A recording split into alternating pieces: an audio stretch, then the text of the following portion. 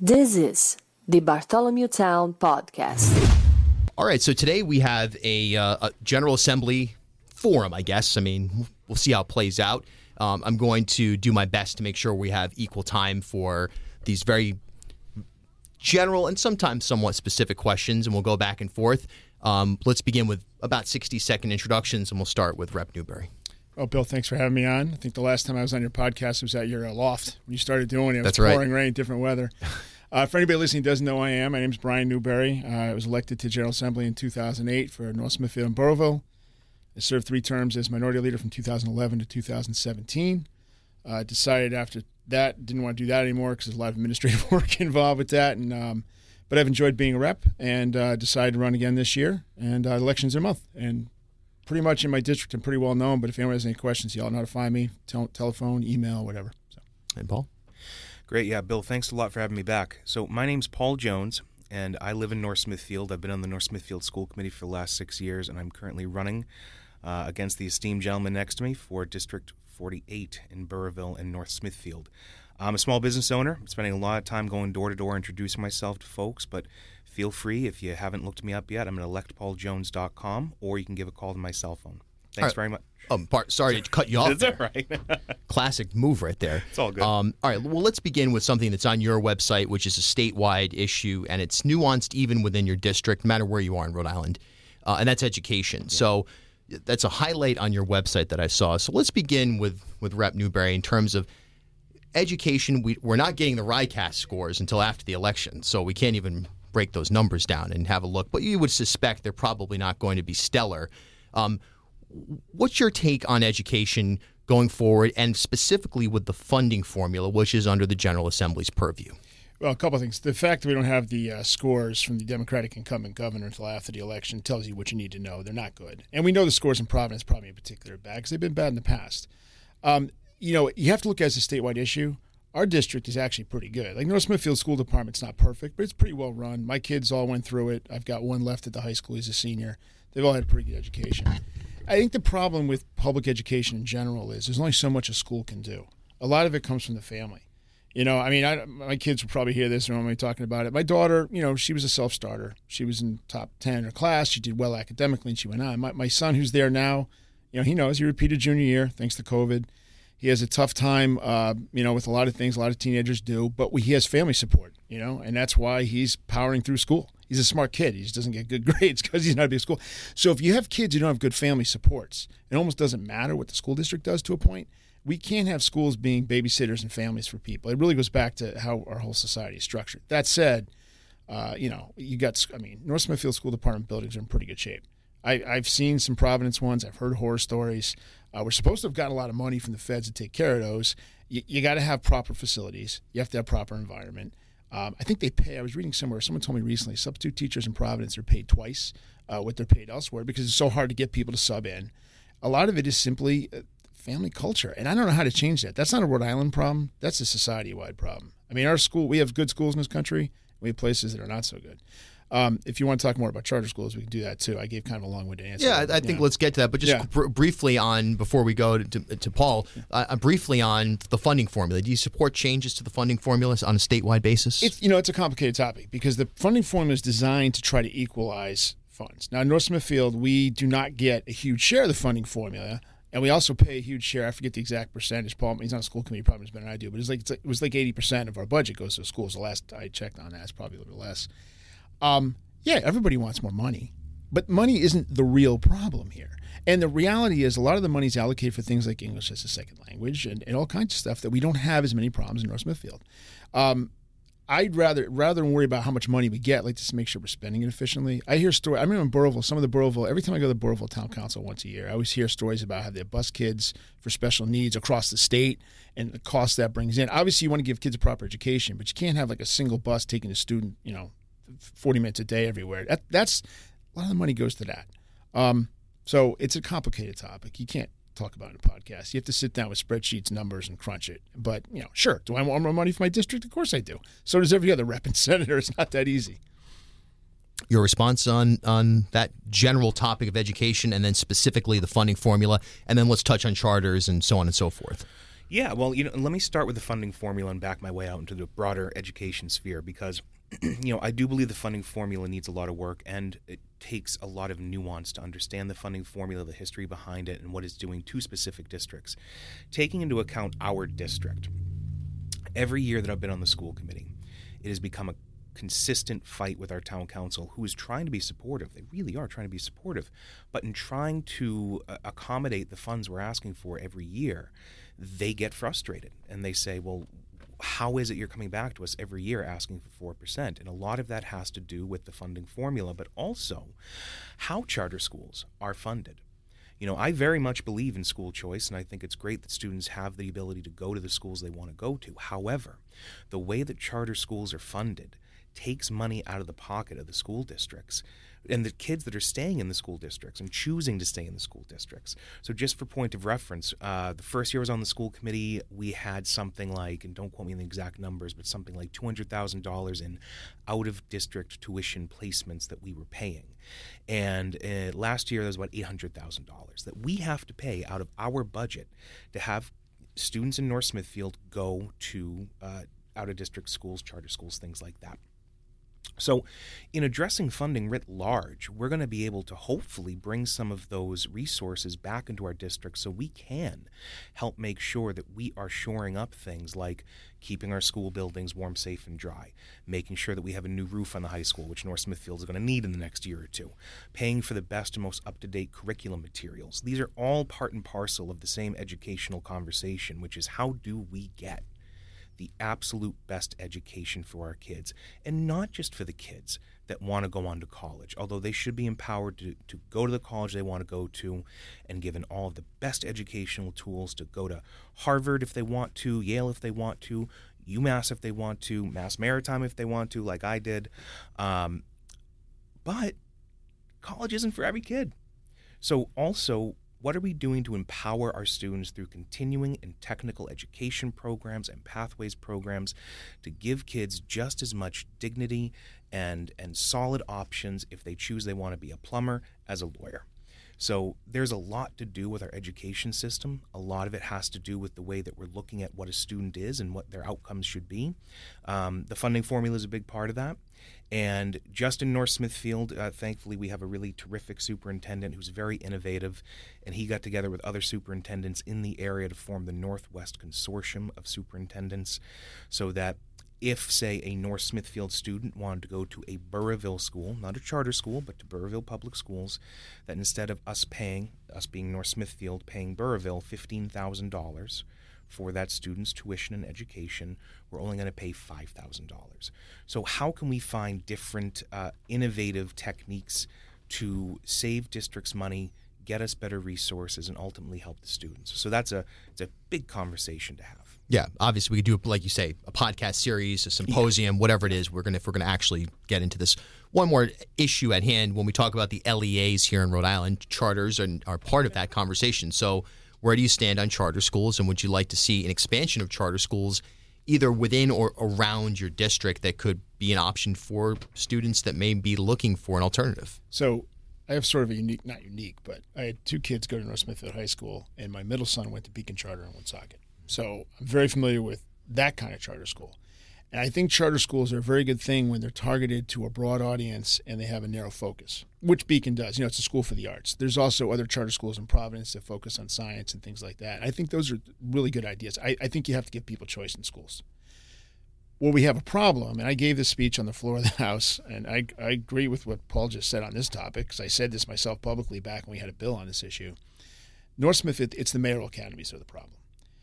Because they are basically secondary school districts within a district. The original one, of course, was, I forget the name, the one in Cumberland and Central Falls. Yeah. Blackstone Valley Prep. Yes. There's now one, Rise Prep, which has been open now for, 3-4 years in Woonsocket, and it's supposed to cover Woonsocket, North Smithfield, Burrillville. Well, what it does is it's designed to take a certain number of kids out of the Woonsocket School District every year. I think it was supposed to be 20 out of North Smithfield and I think 20 out of Burrillville. I might be wrong on those numbers. 20 per class. Now, it's a high school. I think it might be more than a high school, but take the high school. North Smithfield High School several years ago, had about 500 students.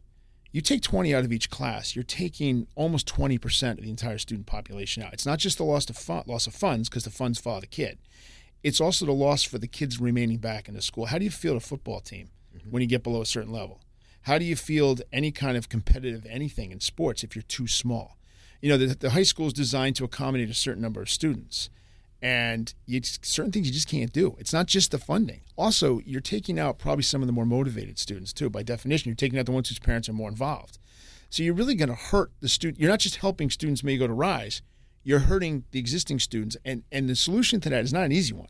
You can make the same argument with Beacon, right? So if my son goes to Beacon, his funding goes to Beacon. The difference is Beacon doesn't have 20% of North Smithfield's high school population. It has kids from, more northern Rhode Island than Newport, but there are kids from South County and East Bay that go there. So I think you have to strike a balance. I know it's a very generic answer. I'm sorry for that, but these are not things you can talk about in great detail. You have to. It's not an easy thing. It's not an easy thing. Every kid has to be educated differently. And, there is I agree with Paul said something else I agree with too. This focus on sending every kid to college has got to stop. Most kids have no need for college. Most things you shouldn't need a college degree to do. My son works at PPAC and he works at Theater by the Sea. He went to Beacon for technical theater. He didn't need a college degree to do that. Because you want the credential these days, he went out to UNLV to take technical courses and get the industry. You can imagine Las Vegas theater, right? And then COVID hit and he ended up taking his associate's degree and came home. It's worked out for him.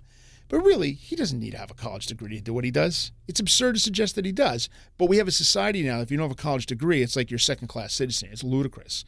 I think we need a lot more people to go into the trades.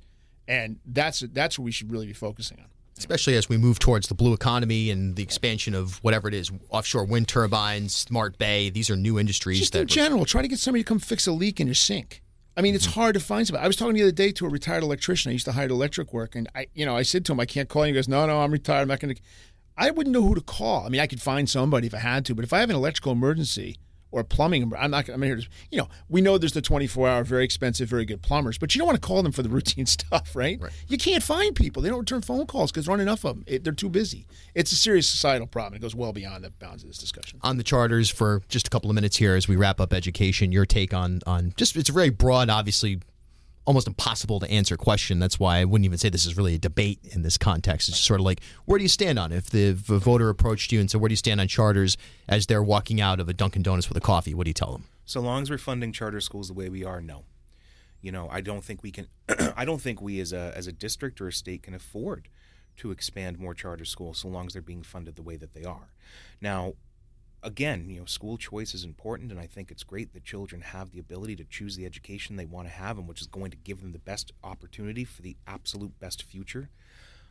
But at the same time, the way that charters are being funded right now, we are taking money and resources away from students whose choice is to stay in the district that they're in.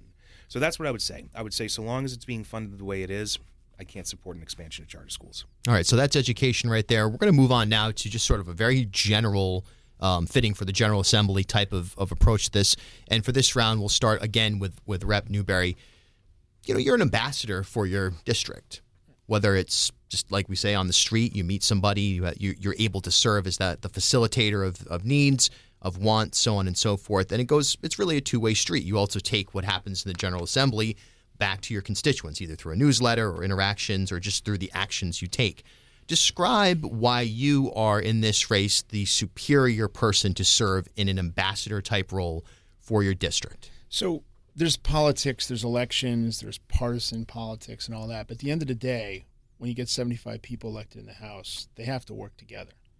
I have a long record of working with Democrats across the aisle. Prime example, I was the prime sponsor of the civics literacy bill that went through this year. Greg Amore was my co-sponsor. He's going to be Secretary of State. I think it's probably easy to predict that. And he helped get it through the Senate in particular because he had relationships with the Senate. No bill goes through the General Assembly without the blessing of the Speaker of the House. I have a very good relationship with Joe Shikarchi, the Speaker. The Majority Leader, Chris Blazewski, and I, he's from the east side of Providence. We differ on a lot of things politically, but we have a lot of similar backgrounds. We're both lawyers. He's from Cumberland, from North Smithfield. Originally he's from Cumberland. We're friends. We can talk things out. And what people don't understand, they see the headlines or they hear some of the talk radio calls, but there's the election, and then there's the unofficial election within the election at the State House. And I think the people who have watched me over the 14 years I've been there know that I'm very, it sounds egotistical to say this, but it's real. I'm well respected by my colleagues on both sides of the aisle. And I can get things done. A lot of things that go on there are not they're nuanced things. Actually, speaking of charter schools, I remember there was a bill a few years back where the bill was written in such a way, I forget the whole bill did, but it was going to put the kibosh on the Founders Middle School in Woonsocket, which was just set for opening. It wasn't meant to, but I was able to get that changed. I didn't get it changed on a floor amendment. I talked to, actually it was Greg Amore and then J. O'Grady, the rep from Lincoln, and I remember having a conversation in the finance room. I said, you guys got to fix this, and we fixed it. That's how things really work. There's the grandstanding, the websites and all that nonsense. And then there's actually building the relationships with people. I have a long history doing that. I think the people in my district know that. So that's the answer to your question. And how would you describe yourself as able to swoop in this moment and become a better ambassador for your district? Well, a big part of what I've been trying to do throughout this campaign is establish my credentials as somebody who puts the district first. Rep Newberry, he even mentioned a moment ago, he goes to a Burrillville Town Council meeting once a year. And if I'm a representative for this district, I'm going to want to be more involved in the district and be there with the constituents and as much of the day-to-day concerns they may have as I possibly can be. Serving on the school committee for the last 6 years has given me a terrific finger out in the heartbeat and the pulse of what's going on in North Smithfield. I'm developing those relationships in Burrillville and statewide. Greg Amore actually has endorsed my campaign for state representative. I had a great meeting with the Speaker of the House yesterday. I've been building endorsements and conversations with people who are at the State House now and will hopefully be at the State House in November and beyond, who I can work with to bring resources to our district, to be able to say on the floor of the House, these are the things that my constituents are talking to me about. This is what we need to do to make sure that North Smithfield and Burrillville are adequately represented, and I will work every day to do that. So that's my hope. And, as I've been going door to door and talking with people who have known me from the school committee or who have never met me before because our district has expanded a little bit and changed with the redistricting, I've had some really excellent conversations with people who are just looking for some solid representation that's going to focus on the district first. Let's talk about one of the issues that's become a hot button issue. It always is, but now it's kind of become more nuanced, and that's with abortion and the EACA specifically. That's the metric, the standard that separates the two candidates for governor. Well, the two major candidates for governor right now. Ms. Kayla says she would not support the EACA. Mr. Governor McKee has said that he would certainly pass that into sign that a budget that funds that. Where do each of you stand? And for this round, we'll start with you, Mr. Jones. So I've been endorsed by Planned Parenthood because I'm such a strong advocate for reproductive rights. I strongly believe that the government should have no say in how, when, or if a woman wants to start a family. When it comes to the EACA, I think it gets a little bit lost in the conversation that one of the major components of the EACA is that state workers would have any abortion procedures they would need denied. And so in order to have an abortion in Rhode Island for these people whose claims get denied, you're looking at about a $600 cost. And not every family has that money laying around. And so to pass the EACA, I think, is a really critical component of what the next House session would have to be. I would vote for the EACA passage. I do want to point out that, again, I am a strong proponent for reproductive rights. Rep. Newberry voted against the Reproductive Privacy Act in 2019, which would have codified Roe v. Wade. And as we've seen, the Supreme Court has dismissed Roe v. Wade. And that caused a lot of stress and a lot of fear and a lot of anxiety for families who were counting on having a country and having just this identity as a country, is caring about reproductive rights and caring about family health. And that's been shaken in a lot of people. And they're going to want a representative who they know for sure is going to go to the State House and vote for reproductive health. And that's me. Rep. Newberry? So I'm going to answer your question in a second, and I'll answer it at length. I just want to say, though, because this theme has been running, I take personal offense at the suggestion that I'm not connected to my district. Okay. You ask if you did a private poll of the elected officials in both towns I represent, it'd be close to unanimous who they'd support as their rep. And we'll see the final result on November 8th. But the idea that I'm not connected, I've grown up there with my kids. They've all gone to the schools. No one has walked my town more over the last 20 years, frankly, than I have. And I am sick and tired of hearing that I have abandoned and neglected my district. I'm tired of it, and I'm letting people know right now I don't want to hear it anymore. With that, let's talk about abortion. So abortion is a very, very polarizing issue. Obviously, we know that. It is polarizing on both sides, and what you'll find is that the extremes on both sides of it tend to drive the debate. If you talk to people like I do, you know that for the vast majority of people, it is not their top issue. You can see it in polling. It polls nationally somewhere 7th or 8th. People are far more concerned about inflation, the economy, the disaster we have unfolding with the president in Washington. What's going on overseas is terrifying now. They're worried about, like I said, inflation. They're worried about, obviously we're in a recession. No one wants to say that in D.C. before the election, but we are. That's the top of people's minds. The people who care and put abortion first are very passionate. All right, and I respect that. Whether I agree with them or not, I do respect their views on that. The Reproductive Privacy Act of 2019 did not codify Roe versus Wade. It went well beyond Roe versus Wade. Again, I'm a lawyer. I've read Roe versus Wade. I've read Dobbs. I can speak at length about the constitutional issues, whether your viewpoint on it. I will simply tell people, read it for yourself, because the act that we passed allowed abortion up until birth. And that's not what Roe versus Wade did. Roe versus Wade, whether you agree with it or not, allowed for reasonable restriction for the second trimester and beyond, which is pretty much what the average person thinks. If you talk to most people, you say, listen, what's your view on abortion? First of all, they don't want to talk about it. They run away screaming. You don't go up to random people and say, what do you think about abortion?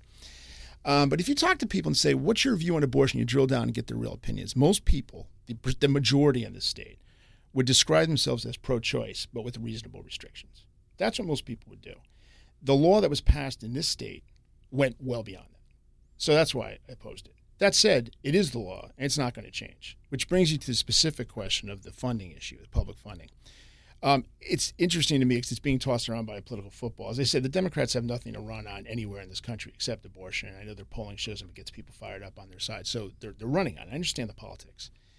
But the reality is that public funding of abortion in Rhode Island would be a budgetary item. And you know what that means. It means 2/3 vote.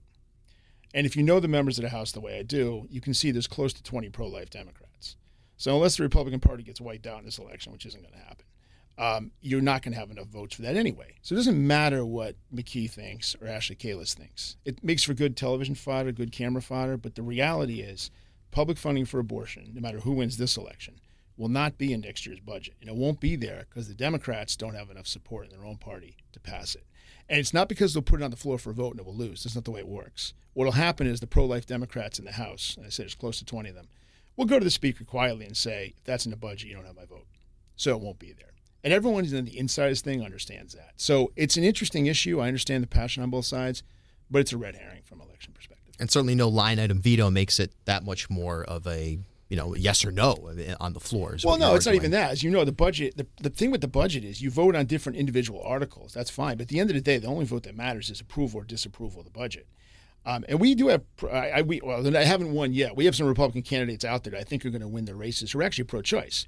But they're not going to vote for the budget for other reasons. So you're not going to have the 51 votes to vote for public funding of abortion. It's just not there. Maybe 2, 4, 6, that might change. But you know what? It goes back to what I said earlier. The average person considers himself pro-choice but against public funding for abortion. That's the reality of it. If you talk to enough people, you know that. And any amount of, yammering on doesn't change the political reality. 30 seconds to respond to that if you'd like. 30 seconds. So the biggest thing I can say is that as I'm going door to door or talking to people on the phone or getting stopped in the street or whatever have you, abortion is a tremendous issue for people. And it's not just people who are lifelong Democrats.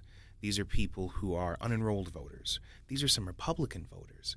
These are mothers and fathers and grandparents who thought they were done with this fight when they were younger, and especially people who are younger themselves and who grew up in a world where abortion access and reproductive health was always part of the conversation, and now it's not so certain. Yeah, these people are activated. And well, that's all I'll say about that for right now. All right, it's such a huge issue. We could talk about it all day. Certainly could, and it certainly serves as a dividing point in this race, no doubt about it. We unfortunately are basically out of time. That's the nature of the beast here. I mean, we're not doing an hour and a half one-on-one here, maybe someday. But let's wrap it up with just 45, 60 seconds, your elevator pitch, which that term's terrible, but if you, that idea, I like that idea of like you're walking out of Dunkin' Donuts or whatever it is, or you're, milling about Pascagoula and somebody comes up to you. I don't know if that's within the... Pasco. Is that with thank you for the pronunciation. Although Pasco's not in District 48, although Pasco Reservoir is where Paul was out campaigning the other day, but that's a different story. Okay, I gotcha. Yeah, for a different candidate I was helping. Gotcha, okay. So let's wrap it up with like 45-second closing statements, and we'll begin with the challenger, Mr. Jones. Sure. What's most important to me in this district is that they get the representation they deserve. I understand that Mr. Newberry was upset about my facts that I was talking about, but by and large, the people who I'm knocking on doors, talking to on the phone, talking to via email, these are people who are trying to figure out still to this day, who is my representative? Going to a Burrillville Town Council meeting once a year is not enough. Going to a school committee meeting once every 6 years, not enough. We need representation who is going to actually represent the interests and needs and future of North Smithfield and Burrillville, and for so many reasons, I think that's me. But I hope I earn your vote in November, folks, but look me up online. electpauljones.com tells you a lot more about who I am and what I do. My cell phone number's on there as well, so if you see anything you like or have questions about, shoot me a call or a text.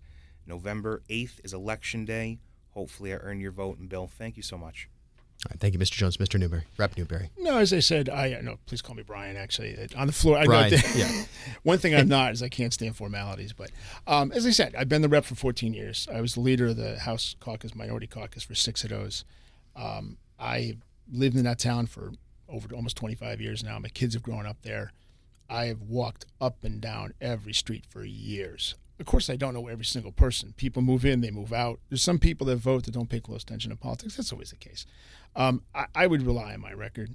I don't think I've ever cast a vote in that building that really went against the majority of my district. It's not because I put my finger in the wind. Most people get elected. You know why they get elected?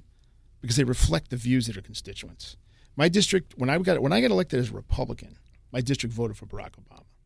I got reelected as a Republican. My district voted for Barack Obama. Then it voted for Donald Trump twice. Because politics shift, people shift. But I have always represented the basic interests of North Smithfield and Burrillville. And the people who know me, they know that. And I'm not going to repeat what I said earlier. The final vote will tell the tale on November 8th. I'll leave it at that. All right, Representative Brian Newberry, Republican. Challenger Paul Jones, a Democrat. Gentlemen, thanks so much for doing this. We really appreciate it. And best of luck to you, the home stretch here. Thank you both.